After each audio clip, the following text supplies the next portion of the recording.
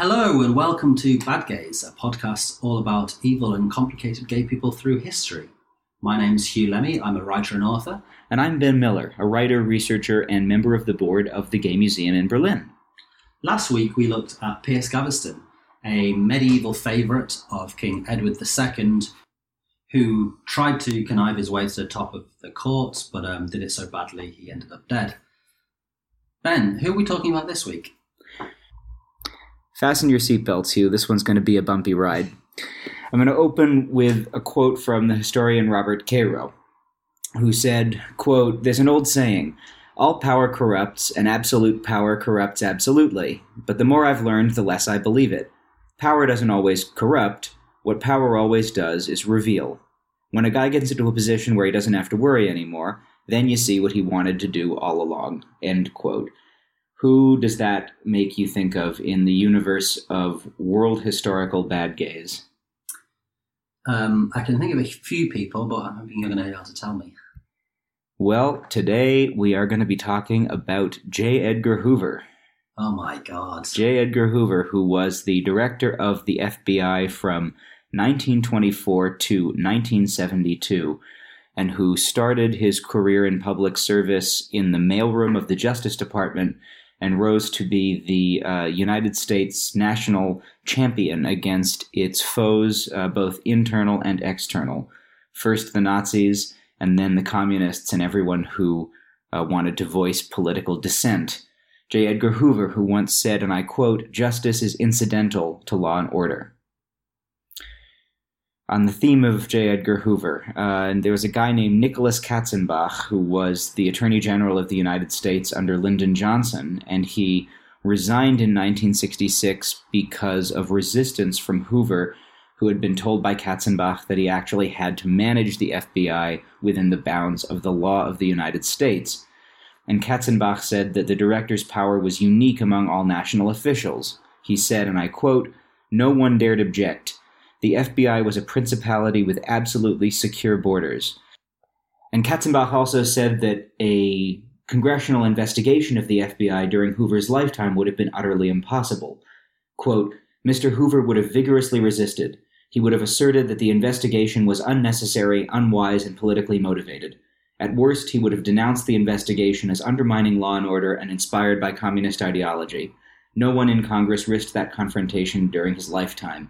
End quote. Under Hoover's reign, even mild dissent could make any American citizen worthy of being spied on and having an ongoing FBI file, and these files would sometimes last for decades. In 1976, the authors of a book called The Lawless State wrote, quote, "The FBI has operated on a theory of subversion that assumes that people cannot be trusted to choose among political ideas. The FBI has assumed the duty to protect the public by placing it under surveillance." End quote. Under Hoover's reign, this secret FBI, which operated under principles antithetical to democracy and good law enforcement, thrived at the top of the federal government and affected the lives of hundreds of thousands of Americans. Various officials were aware of some aspects of this, but tolerated the situation for several reasons, including fear of J. Edgar Hoover's power to utterly destroy the reputation of anyone who raised any questions about the operations of the FBI. An FBI agent named Arthur Murtaugh was quoted as saying, quote, "I certainly do not want to indicate that Hoover did not have some unusual ability in structuring an organization designed to perpetuate a sort of dictatorial control of both the FBI and, so far as he could manage it, the minds and aspirations of American citizens, but so did Adolf Hitler." So J. Edgar Hoover was born on January 1st, 1895 at 7:30 a.m., and as a child, he kept a file and a dossier on himself. That's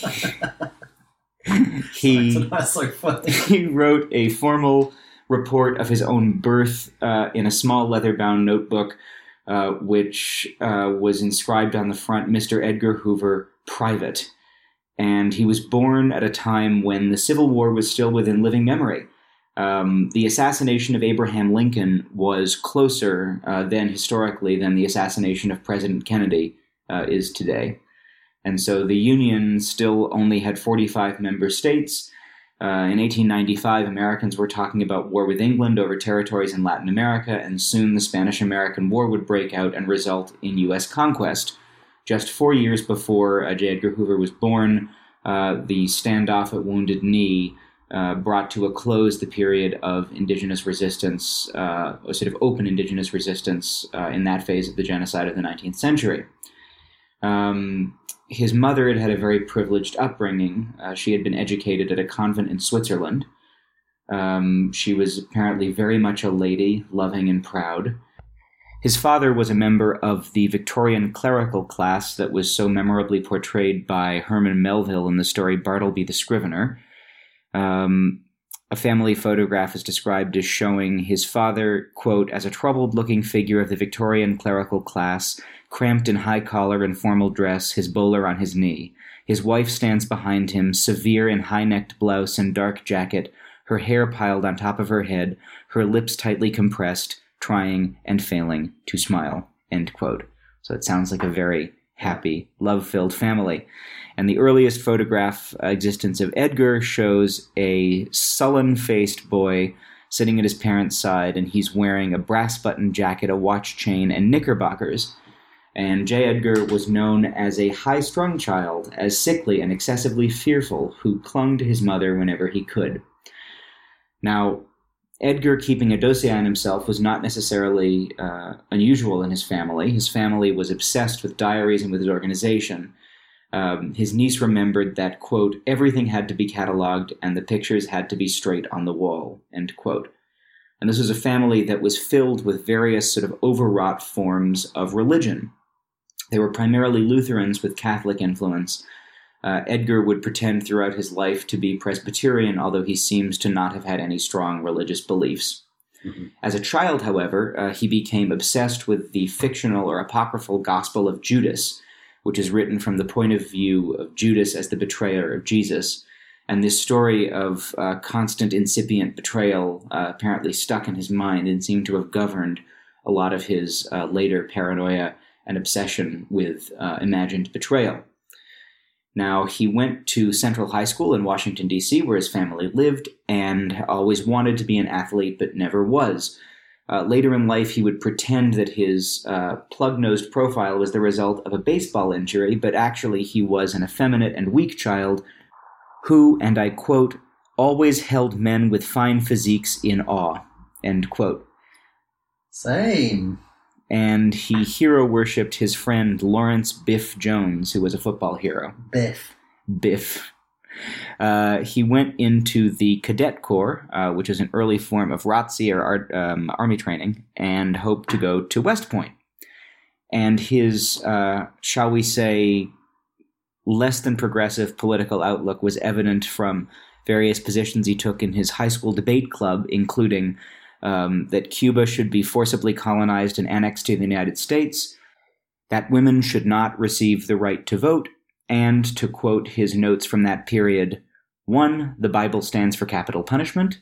2. All Christian nations uphold it. 3. The abolition of it would be deplorable in effect on a country. Okay. So, as J. Edgar was graduating high school, his father began to suffer the effects of a severe mental illness. When he died in 1921, the death certificate indicated the cause of death as melancholia, and melancholia was the word that was then used for what doctors today would call clinical depression. Basically, death by that looks like the patient losing the will to live, ceasing to eat, and then dying. That was a very kind of drawn-out and disturbing death that seems to have been a traumatic effect in the young J. Edgar's life. His mother, Annie, would be his only constant family connection. Neither one of them seemed to have liked his father very much, and after the father's death, they became totally inseparable.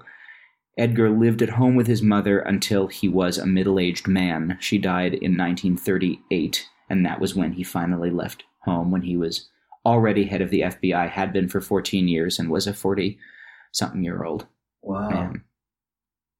Bates Hotel style. Absolutely. Oh, it gets even more Bates Hotel-y. We're going to talk about home life in a little bit. Holy crap. He later would claim that he had been sort of deciding at this point whether to join the law or to join the church. But as we said, he never seems to have been personally particularly religious. He ended up studying law at George Washington University Law School and graduating with a degree in law in 1916. And at this point, his father was losing the ability to work, and so through family connections, he got a job at the Department of Justice. And while he was a law student, J. Edgar became fascinated by the career of Anthony Comstock, who was the New York City postal inspector and who waged prolonged campaigns in the late 19th and early 20th century against fraud, vice, pornography, and birth control. And Edgar would always say that that first job that he got at the Department of Justice was a clerkship, and his personnel file in the FBI said that he was a special employee, but actually he began his career working in the mailroom.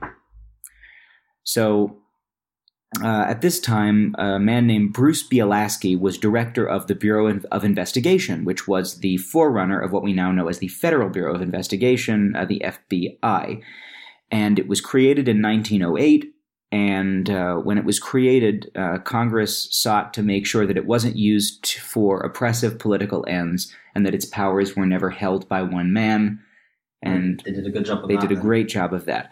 But the Bureau of Investigation was created to probe crimes that involved crossing state boundaries, like antitrust, banking violation, and the Mann Act. And the Mann Act was a law that made it a crime to carry a woman across state lines for immoral purposes. Now, Bielaski was recommended Hoover by a neighbor of his who said, well, there's this bright young man working in the mailroom and maybe he could be useful to you.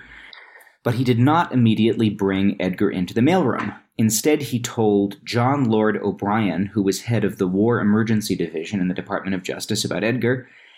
And so on December 14th, 1917, my birthday, not 1917, but December 14th, the name of Hoover's special agent appeared in a memorandum. And so just short of his 23rd birthday, Edgar suddenly became responsible for deciding what to do with suspect foreigners. Now, during World War I, there were all kinds of issues with German nationals or people of ethnic German descent in the U.S. There was a sort of movement of fear that these Germans were going to be loyal to the Kaiser and not loyal to their new government. Just some recommendations that Edgar made during this period as the department kind of judged these various cases in this climate of domestic political repression during World War I. There was a German national who was 18 years old and who was arrested on the Texas border for mouthing support for the Kaiser. And Edgar's recommendation was that he be detained and imprisoned until the end of the war. Another German referred to President Wilson as a cocksucker and a thief. And Edgar again recommended internment until the end of the war. And in these cases, he was overruled on the grounds that just talk didn't justify that kind of punishment. In 1918, he advocated for a drive to register all German women in the United States. And when that was reported on in June of 1918, he rushed off a memo denying it, a memo that was lying because he was working on it, and that began a very antagonistic relationship he had with the Post and the New York Times for the rest of his life. He would specifically never read them, and was later quoted as saying, quote, "When they throw brickbats at the FBI, I'm happy. Brickbats from some people are like bouquets." And he was known as a hard worker. What's interesting is that no one can quite figure out how he avoided the draft, because he was able-bodied and he was, this was a period when vast numbers of Americans were being drafted to serve in World War I. So perhaps connections were pulled to keep this kind of hard worker going in the service of the Department of Justice instead of going off to fight in Europe. Now, at this point, he seems to have had perhaps a youthful fling with a woman. He exhibited somewhat of the classic misogynist attitude of Madonna whore, where women were on pedestals, but he was also constantly degrading them in their intelligence. And of course, his mother was always there to tell him that whatever girl he was maybe interested in certainly wasn't good enough for her perfect Edgar. To get into the home life of Edgar and Annie a bit, his breakfast was a poached egg on toast every day. And if the egg was broken, his mother would send it back to the kitchen staff to create another egg, and he would then eat one bite and feed the rest to the dog. In their house, the shades were always drawn. Wow. That reminds me of the similar story about Prince Charles having 9 boiled eggs made for him every morning so he could get one that was the right consistency. Gah. So now we get to one of the darkest episodes in the history of American political repression of the left, which is the Palmer Raids. So the Palmer Raids were a series of raids conducted in late 1919 and early 1920 by the Wilson administration to capture and arrest people suspected of being radical leftists, and these were mostly Italian and Jewish immigrants, anarchists and communists, the kind of people that I'm descended from. And these raids occurred under the leadership of the Attorney General, whose name was A. Mitchell Palmer. 500 foreign citizens were deported during these raids, including a number of prominent leftist leaders. But the intervention of comparatively more progressive bureaucrats at the Department of Labor prevented there from being even more deportations. And just remember that this is the administration of the same President Wilson, hero of today's internationalist liberals, who gave speeches denouncing hyphenated Americans and showed Ku Klux Klan propaganda in the White House. Now, the Palmer Raids occurred in the larger context of the Red Scare, which was fear of and reaction against communist radicals in the U.S. following World War I and the Russian Revolution. And this is the first Red Scare. Edgar is involved in both of them. There were at this time many strikes and race riots and 2 sets of bombings. Also at this time, we're beginning the debates over what became the Immigration Act of 1924, which was an immigration act inspired by eugenics and that itself inspired the Nazis in its system of racial classification. And that immigration act targeted Southern European, Eastern European, and Asian immigrants on political grounds and on ethnic and racial grounds. And it established quotas based on race, where essentially unlimited number of Anglo-Saxon Protestant immigrants could come to the U.S., and Jewish and Southern European immigration was massively restricted, and that's kind of the end of the period of mass European immigration to the United States. And at this time, Edgar got his first taste of publicity, and it was when he was the one who put through the deportation of Emma Goldman, the anarchist Oh, that was him. leader. That was him, yeah.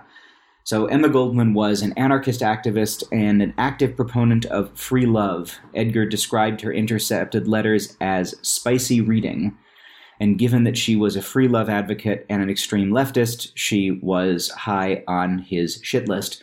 Now, she had actually been living in the United States for 34 years, since before Edgar was born, and her father and her former husband were both U.S. citizens. But he managed to achieve her deportation by claiming that her husband's citizenship had been obtained by fraud and that Goldman's speeches had inspired the assassin who killed President McKinley 18 years earlier. So 4 days before Christmas in 1919, at 2 o'clock in the morning, Edgar boarded a boat and went to Ellis Island and confronted Goldman, her lover, Alexander Berkman, and 247 other people who were going to be deported as they were boarding the ship that was going to take them back to Russia. And the next day, he gave a press conference and sort of celebrated what had happened and said, quote, "Other Soviet arks will sail for Europe just as soon as it is necessary to rid the country of dangerous radicals." Now, many of the people who were seized in various raids that Edgar oversaw were beaten and turned out to be innocent. And there was kind of an outcry against the Palmer Raids in the United States. But what had been proven to Edgar was that state oppression could work.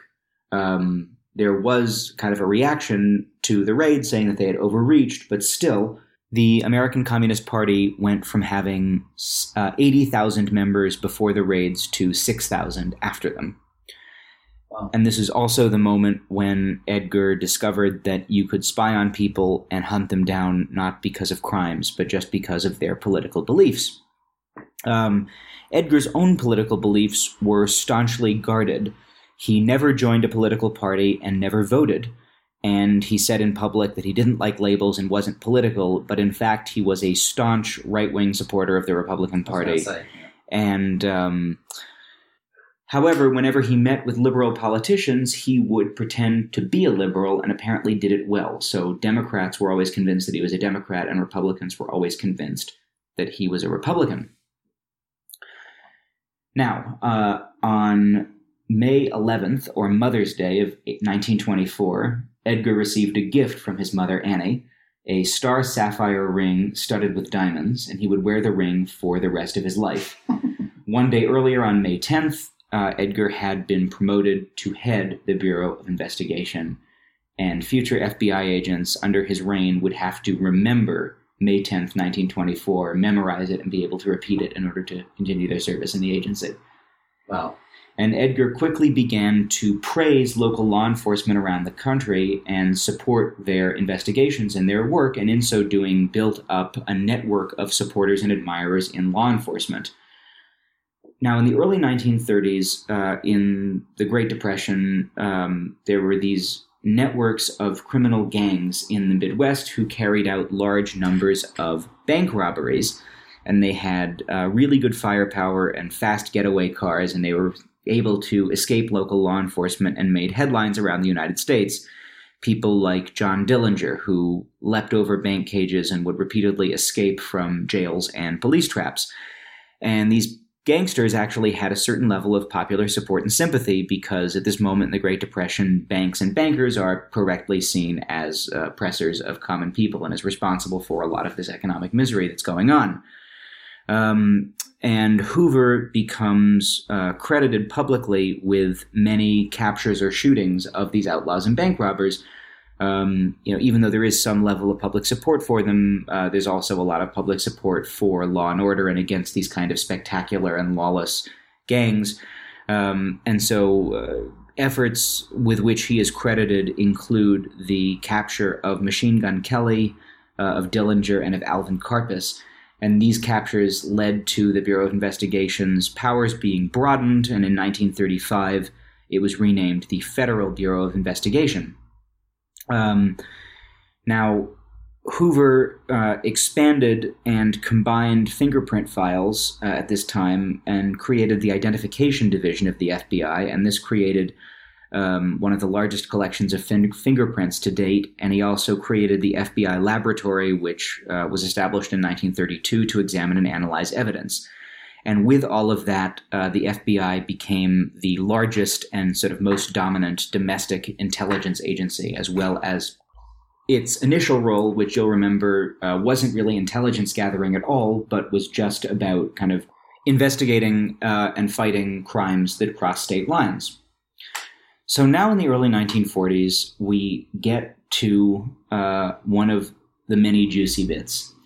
I want to quote a letter from J. Edgar Hoover to a man named Clyde Tolson, who we're going to be a lot more familiar with in a few minutes. And the letter reads, quote, "Words are mere man-given symbols for thoughts and feelings, and they are grossly insufficient to express the thoughts in my mind and the feelings in my heart that I have for you." Oh, wow. Thank you. So Clyde Tolson was born in Laredo, Missouri in 1900, and when he was 18 years old, he went to the capital, Washington, to make his fortune and began to work in the War Department. He did night classes at George Washington University, and in 1927 got his degree. Immediately upon getting his degree, he applied to join the FBI, but he was rejected. Then the following year, he applied again, but that time, his application, which prominently featured a photograph of him, was seen by J. Edgar Hoover, and Hoover hired him immediately. And based on, I'm sure, something more than his profile, he was quickly promoted through the ranks, and after only 3 years of experience, became assistant director of the FBI. Dirty old dog. So Tolson and Hoover became very good friends, and for the next 40 years would be constant companions. Within the FBI, they were known as J. Edna and Mother Tolson. However, in reference to those spectacular gang robberies in the 1930s, Truman Capote would always refer to them as Johnny and Clyde. Now, one sort of interesting thing, given Hoover's obsession with fighting lawlessness, is that the FBI never really strongly investigated the mafia, never really strongly investigated organized crime networks. And it is believed, although I don't know if it's quite proven, that the reason why they never did is because there were compromising photographs of Hoover and Tolson, which were controlled by the gangsters Meyer Lansky and Frank Costello. Ah, classic, yeah. So Hoover became dependent on Tolson. He said, quote, "Clyde Tolson is my alter ego. He can read my mind." A senior official at the FBI would recall that the men were always together. Quote, "Tolson was smarter than Mr. Hoover. He had a razor-sharp mind. His great failing was that he slavishly followed Mr. Hoover's every dictate." And journalists began to, shall we say, hint at the relationship between the two men. Time magazine, for example, wrote, quote, "Hoover is seldom seen without a male colleague, most frequently solemn-faced Clyde Tolson." But when this happened, the relevant journalist would often find themselves being investigated by the FBI. Robert Ludlum, in his novel The Chancellor Manuscript, wrote, quote, "Clyde's soft, pampered face, struggling for masculinity, had for decades been the flowered to the bristled cactus." End quote. Collier's magazine wrote, quote, "Mr. Hoover is short, fat, businesslike, and walks with a mincing step. He dresses fastidiously, with Eleanor blue as the favorite color for the matched shades of tie, handkerchief, and socks. A little pompous, he rides in a limousine, even if only to a nearby self-service cafeteria." End quote. The police inspector Joseph Shyman, who had a 3-decade career in Washington, D.C., recalled, quote, "When Hoddle was another FBI agent, went on the drunk, he'd go into different bars and start telling stories about the sex parties at Hoover's house, with the boys. To give you an idea of the influence Hoover had, when Hoddle's wife would call in and say he's on a drunk, we would get an order over the teletype to the police department to cover the bars and pick him up right away and send him over to the FBI. That was to keep him from talking." End quote. And that Agent Hoddle was never fired, perhaps he knew too much, but Shyman said, quote, "He wasn't fabricating. He'd attended some of the parties, let's put it that way. According to him, some of the top boys who were holding the top jobs at the FBI were participating. They were kind of promoted over other people. I guess sometimes, in order to be promoted, you had to be one of the boys." End quote. So now we get into the period after World War II. Now, during World War II, the FBI was mostly focused on the Nazi threat, but after World War II begun the infamous twinned Red and Lavender scares, or the second Red Scare and the first Lavender Scare, where people suspected of being communists and or gays were purged from various places, notably Hollywood and the federal government. The purge began in Hollywood when the House Committee on Un-American Activities began its assault on the film industry, and J. Edgar played actually a leading role in that in secret. Now, the actor Sterling Hayden discovered how much power Edgar actually had on these investigations, even though they were supposed to be independent congressional investigations. Hayden had been a member of the Communist Party in the 1930s and decided to come clean because he was worried about being exposed in the investigation. And so he wrote to Hoover, who he had met through his attorney, and asked for advice. And Hoover told him to get it on the record and said he would help if anything came up. He then secretly forwarded the confession to the Committee on Un-American Activities, which subpoenaed Hayden, forced him to testify, and he named many of his friends and colleagues. Oh. Now, this Red Scare, as I mentioned earlier, was also a Lavender Scare. There's a book by David K. Johnson about how during the Cold War, homosexuals were considered just as much of a threat to national security as communists. People who listened to our Roy Cohn episode from last year will remember some stories about another kind of horrid, vicious queen who oversaw a lot of the ends of a lot of careers and, in fact, the ends of a lot of lives. And Hoover was very active in that scare as well. Hoover would be quoted in the Elks magazine in 1956 as saying, quote, The menace of communism in this country will remain a menace until the American people make themselves aware of the techniques of communism.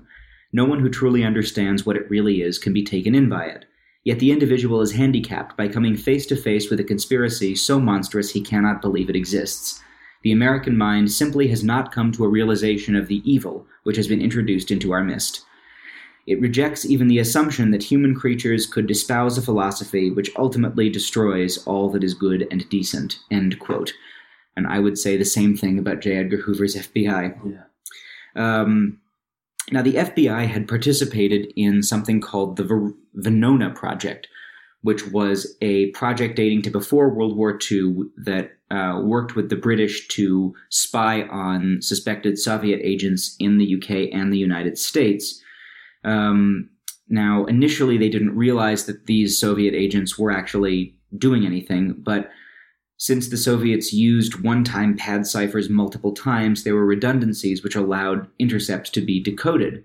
And those intercepts, which were sort of America's biggest counterintelligence secret, were kept in a locked safe in his office, and he did not tell President Truman or President Roosevelt about these secrets, and in fact didn't give over the documents until 1952, when he was able to hand them over to the CIA, another unaccountable intelligence agency spying on citizens. Also, before the sort of high point of the Lavender Scare, he had plans to suspend habeas corpus. In 1946, he was authorized by the Attorney General to compile a list of potentially disloyal Americans who could be detained during a wartime emergency. And in 1950, Hoover himself proposed to President Truman that the government should suspend the writ of habeas corpus and detain 12,000 Americans preemptively. President Truman did not act on the plan. Now, in the early 1950s, the United States Supreme Court, under the leadership of its Chief Justice, Earl Warren, became increasingly liberal on many issues, famously school desegregation and Brown versus Board of Education. These decisions were also, however, affecting the Justice Department's ability to prosecute people for their political opinions. How awful. Hoover apparently was self-consciously exaggerating the threat of communism to ensure continued financial support and public support for the FBI. But at this time, frustrated by these decisions, he formalized a secret dirty tricks program known as COINTELPRO. So COINTELPRO was first used to target the Communist Party USA. He went after targets including Charlie Chaplin, who he thought was spreading propaganda. And the methods of COINTELPRO, which again was entirely secret to everyone, no one knew about this. These methods included infiltration, burglaries, illegal wiretaps, planting forged documents, and spreading false rumors about members of target organizations. And some accounts have charged that their methods also included violence and arranged murders or hits. And Hoover was able to continue amassing his power by collecting files that contained compromising and embarrassing information on powerful people, especially politicians. In 1974, after Hoover died, the then director of the FBI, Clarence Kelly, thought that those files didn't exist. But in 1975, after a story in the Washington Post, the files were mysteriously discovered, proving that Hoover had established and maintained his power by holding the secrets of powerful people.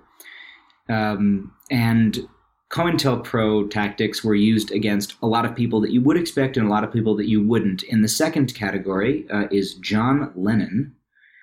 John Lennon was under surveillance, and I'm going to read now from a memo that Hoover wrote to Haldeman, who was the assistant to the president in 1972.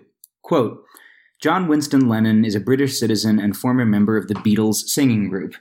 Lennon has taken an interest in extreme left-wing activities in Britain and is known to be a sympathizer of Trotskyite communists."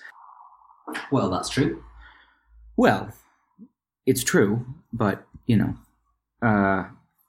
so Perhaps more disturbingly than with Lenin, this monitoring and more than monitoring, really kind of awful interventionist and disruptive tactics of COINTELPRO were also trained against political activists in the United States, notably those in the African-American civil rights movement. People maybe won't be surprised to hear that these tactics were used against the Black Panther Party and Malcolm X, but they were also used against Martin Luther King Jr. and the Southern Christian Leadership Conference. He told President Kennedy that MLK had tried to arrange a sex party while in the Capitol for the March on Washington. After Kennedy was shot, he told Robert Kennedy that King had made derogatory comments during the president's funeral. And perhaps most disturbingly, under Hoover's leadership, the FBI sent this anonymous letter to Martin Luther King in 1964. So the letter was not labeled as being obviously from the FBI, but this just goes to show how far these COINTELPRO tactics went against even beloved and prominent American political figures and American dissenters. Quote, King, in view of your low-grade, abnormal personal behavior, I will not dignify your name with either a reverend or a Mr. or a doctor, and your last name calls to mind only the type of king such as King Henry VIII and his countless acts of adultery and immoral conduct lower than that of a beast. King, look into your heart. You know you are a complete fraud and a great liability to all of us Negroes. White people in this country have enough frauds of their own, but I am sure they don't have one at this time that is anywhere near your equal. Just to interject, this letter was almost certainly written by a white agent. You are no clergyman, and you know it. I repeat, you are a colossal fraud and an evil, vicious one at that. You could not believe in God and act as you do. Clearly you don't believe in any personal moral principles. Now, the story of King arranging sex parties is probably not true, but it is thought that King had some extramarital affairs, and that's what this letter is probably referring to. Quote, King, like all frauds, your end is approaching. You could have been our greatest leader. You, even at an early age, have turned out not to be a leader, but a dissolute, abnormal, moral imbecile. Your honorary degrees, your Nobel Prize, what a grim farce, and other awards will not save you. King, I repeat, you are done. No person can overcome facts, not even a fraud like yourself. Lend your sexually psychotic ear to the enclosure. You will find yourself in all your dirt, filth, evil, and moronic talk exposed on the record for all. I repeat, no person can argue successfully against facts. You are finished. You will find on the record for all time your filthy, dirty, evil companions, males and females, giving expression with you to your hideous abnormalities, and some of them to pretend to be ministers of the gospel. Satan could not do more. What incredible evilness! It is all there on the record, your sexual orgies. Listen to yourself, you filthy, abnormal animal. You are on the record. You have been on the record. All your adulterous acts, your sexual orgies extending far into the past. This one is but a tiny sample. You will understand this. Yes, from your various evil playmates on the East Coast to redacted and others on the West Coast and outside the country, you are on the record. King, you are done. The American public, the church organizations that have been helping, Protestant, Catholic, and Jews will know you for what you are, an evil, abnormal beast. So will others who have backed you. You are done. King, there is only one thing left for you to do. You know what it is. You have just 34 days in which to do. This exact number has been selected for a specific reason. It has definite practical significance. You are done. There is only one way out for you, and you had better take it before your filthy, abnormal, fraudulent self is bared to the nation. So the letter is trying to encourage him to commit suicide. Yeah. That's how far these tactics went, trying to convince Martin Luther King to commit suicide. Oh, piece of shit. And this program, COINTELPRO, remained in place until 1971, when it was exposed to the public by a group of 8 activists who stole internal documents from an office in Media, Pennsylvania. At that time, Lyndon Johnson was quoted as having said, quote, "It's probably better to have him inside the tent pissing out than outside the tent pissing in." Americans at this time discovered that Hoover's secret FBI was not an exemplar of law and order and integrity, but lawless and unprincipled, and suppressed the dissent of Americans. With blackmail and burglary as favorite tools, and agents ordered to spy and create ongoing files on the private lives and sexual activities of the nation's highest officials and other powerful people. Now, at this time, the president was Richard Nixon, and bad for him but good for us, he taped all of his conversations in the White House. And so here's Richard Nixon reflecting on Edgar Hoover in 1971 on tape. Quote, "For a lot of reasons he ought to resign. He should get the hell out of here. Now, it may be, which I kind of doubt, maybe I could just call him and talk him into resigning. There are some problems. If he does go, he's got to go of his own volition. That's why we're in a hell of a problem. I think he'll stay till he's 100 years old. Now, why did Nixon say he had to go of his own volition? Quote, I think we've got to avoid the situation where he can leave with a blast. We may have on our hands here a man who will pull down the temple with him, including me. It's going to be a problem. Yeah. And luckily for Nixon and for the other powerful people in Washington who had enabled Hoover, it wasn't a problem for long. In 1972, he died in his sleep of a heart attack. And when the undertakers arrived at his house to remove the corpse, this is what they saw. At the foot of the stairs, an elderly man, Clyde Tolson, sat in a chair and stared into space, and various younger men, loyal FBI agents, were rifling through doors, taking books off the shelves, leafing through the pages, and removing evidence from the house. When Hoover died, Tolson inherited his estate of $551,000, which is now the equivalent of $3 million, and moved into his house where he had not lived before. And he was the one who was given and accepted the U.S. flag that was draped on Hoover's coffin. Tolson died on April 14th, 1975, of heart failure, also in Washington, D.C., and is buried in the Congressional Cemetery near Hoover's grave. Wow. As you do with your boss, right? As you do with your boss, yes. So we've been totally overwhelmed by the success of the show so far. Thank you so much to all of you for listening, but a big special thank you goes out to all of our Patreon donors. Yeah, so far you've funded a second season and an ongoing series of special episodes, and you've really helped us to improve our audio quality. But there is a lot more that we'd like to do, and we're not sponsored by anyone. We're not backed by any media company. We make the show for you, hopefully soon with more episodes, more interviews, and you let us know that you appreciate the show by giving what you can. So now's the time we awkwardly ask for money. So, to support the show, visit patreon.com/badgazepod to sign up. We send you newsletters, zines, novels, and more depending on your level of support. Anything you can give is really appreciated, and if money's tight, a good review on iTunes or on your podcast app really, really helps us find new audiences. Thanks. That's patreon.com/badgazepod. Thanks. Well, that's, what a truly revolting person. One of the very worst people there ever has been. I mean, I think this is a really interesting twinned story with the Roy Cohn episode, because they're definitely kind of cut from the same cloth, I think. Yeah, friends, right? Yeah. And I encourage everyone to not let images of Hoover and Roy Cohn at a sex party enter your head, because they have now entered mine and I can't get them out, and they are very disturbing. Was America a police state under J. Edgar Hoover? Was? I mean... Under J. Edgar Hoover. Under J. Edgar Hoover. I mean, yes and no. I think while being very critical of Hoover's FBI and the unbelievable and disturbing power that it had, it's worth noting that they were not actually successful at suppressing all political dissent in the United States during that period. I mean, this is a period that's characterized by, just to give you one example, the Civil Rights Movement. King did not kill himself, although he was killed. Was characterized by the anti-war and student movements of the 1960s and the 1970s. And while those movements were horribly repressed, it was not a situation where something like Hoover's kind of worst fever dreams of what he wanted to do, like detaining 12,000 disloyal Americans, ever came to pass. So while saying yes, yes, it certainly was to some extent, and yes, the surveillance and, in some cases, detention and arrest and deportation of political dissidents is unbelievably disturbing.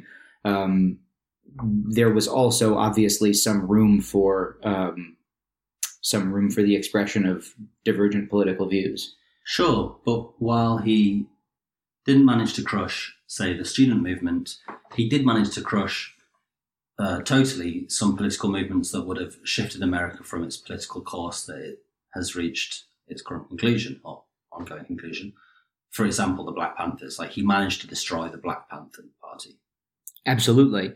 And before the Black Panther Party, also, it's important to remember the devastating impact that the Second Red Scare had on the American labor movement, where many of the American labor movement's most effective and most radical activists and organizers were purged from the unions because the unions were afraid of being tarred as communist. Yeah. And that had just an absolutely devastating impact on the ability of American labor to maintain its radicalism after the kind of post-war consensus that was fueled by, America, unlike most of the rest of the advanced industrial economies, having not been destroyed. There was so much to go around in the 1950s that a lot of unions figured that it was just going to be good times forever, and so were willing to give over or get rid of some of their kind of more radical activists, especially under fear that those activists would bring down the whole union as somehow being a Soviet plot or something. But then when times started to get tough in the 1970s, that demobilization really led to a tremendous weakness in American labor, from which American labor has still not recovered. It's been on a steady downward trend ever since. And actually, only recently has there been the emergence, since this kind of first high point of socialist politics in the U.S., elected officials before the Palmer raids or the sort of mass American Communist Party of the 1930s. All of that was successfully suppressed until very recently, and I think we still feel the negative effects of that repression. One thing that I find so fascinating about it is the degree to which something that's such a massive part of the American deep state is kind of just the creation of one man's burgeoning overreach the whole time. That it doesn't seem that there was no proposal to set up the FBI in its state. He just kept growing it and growing it and growing it in order to realize his own politics or what have you. And that he sort of developed the idea almost as a one-man project of pushing it as far as he could go and pushing against the elected officials and pushing against the judiciary in order to achieve what he wanted to achieve personally, which seems in many ways to be driven by his own psychological framework and paranoia and need to catalog everyone's lives. Absolutely, but it's also important to note that his particular psychosexual fuck-uppedness was entirely convergent with the interests of where real power lies in America, which is not always with elected officials, and which is often with the exact sorts of people for whom an active labor movement or an active left-wing political movement presents a real grave danger to their way of life. Yeah. And this might be a question that's based more around some speculation from you, but to what degree do we know about his sexual proclivities and interests and how that actually might have affected those sort of either his paranoia or his development of the FBI? Well, we have these stories from those FBI agents about, at least in the 1930s and 40s, sex parties that Hoover would host with Tolson and other agents, other sort of top agents of the FBI, which does a few things for me. I mean, one thing that's interesting is thinking of that really shocking letter from written to King, detailing your sex orgies and your this and your that. And it's like, girlfriend, that's exactly what you were doing. Yeah, it's all projection. But I also think that if you were someone who was interested in gay public sex, it was at the sort of heights of American political power in the 1930s or 1940s, or gay group sex, rather, it wasn't public. I think that would engender or kind of go along with an existing and growing paranoia, and it would kind of sort of feed that altogether, And to what extent do you think that the Lavender Scare changed the direction of gay politics in the US? Extensively, I think, in a few ways. One being that the sort of twinned lavender and red scares, along with the emergence of the much more conservative policies around sex and the family under Joseph Stalin, helped affect a split between gay politics and the organized left as such that lasted for a long time, that didn't exist necessarily in the same way in other advanced democracies, and that I think was really damaging to the U.S. gay movement's ability to have a kind of broader political framework for its ideas. An example of that is the Mattachine Society, which is founded by a group of communists in L.A. in 1948 as one of the first kind of long-lasting gay rights or sort of gay movement organizations in the U.S., which in the early 1950s purges all of its founders because the members are so worried that affiliation with communism is going to get them all thrown in jail and shut down. The other thing that you have to say that it does, though, is start a lot of organizing among the men who got fired from their jobs, especially in D.C. So D.C. Mattachine, under the leadership of Frank Kameny in the late 1950s and early 1960s, becomes one of the most kind of radical and aggressive chapters of Mattachine. And one of the reasons is that there's this body of members who were purged from their positions and who were living under this particular kind of fear and were able to organize around this demand for just being able to be employed and to do their jobs. Yeah, I believe there were 5,000 members of the State Department who were sacked as part of the Lavender Scare. If you think about that, making 5,000 sort of educated State Department officials who understand how the whole system works, unemployed and unemployable, and just sending them out into the world is a real Kickstarter for any sort of political movement. Absolutely. And before then, all of this stuff was really just an open secret. I mean, there's a great story from World War II and a lot of stories about kind of gay and lesbian people beginning to kind of find one another during World War II are collected in this fabulous book by Alan Barabay called Coming Out Under Fire that I think I've mentioned a few times on the show.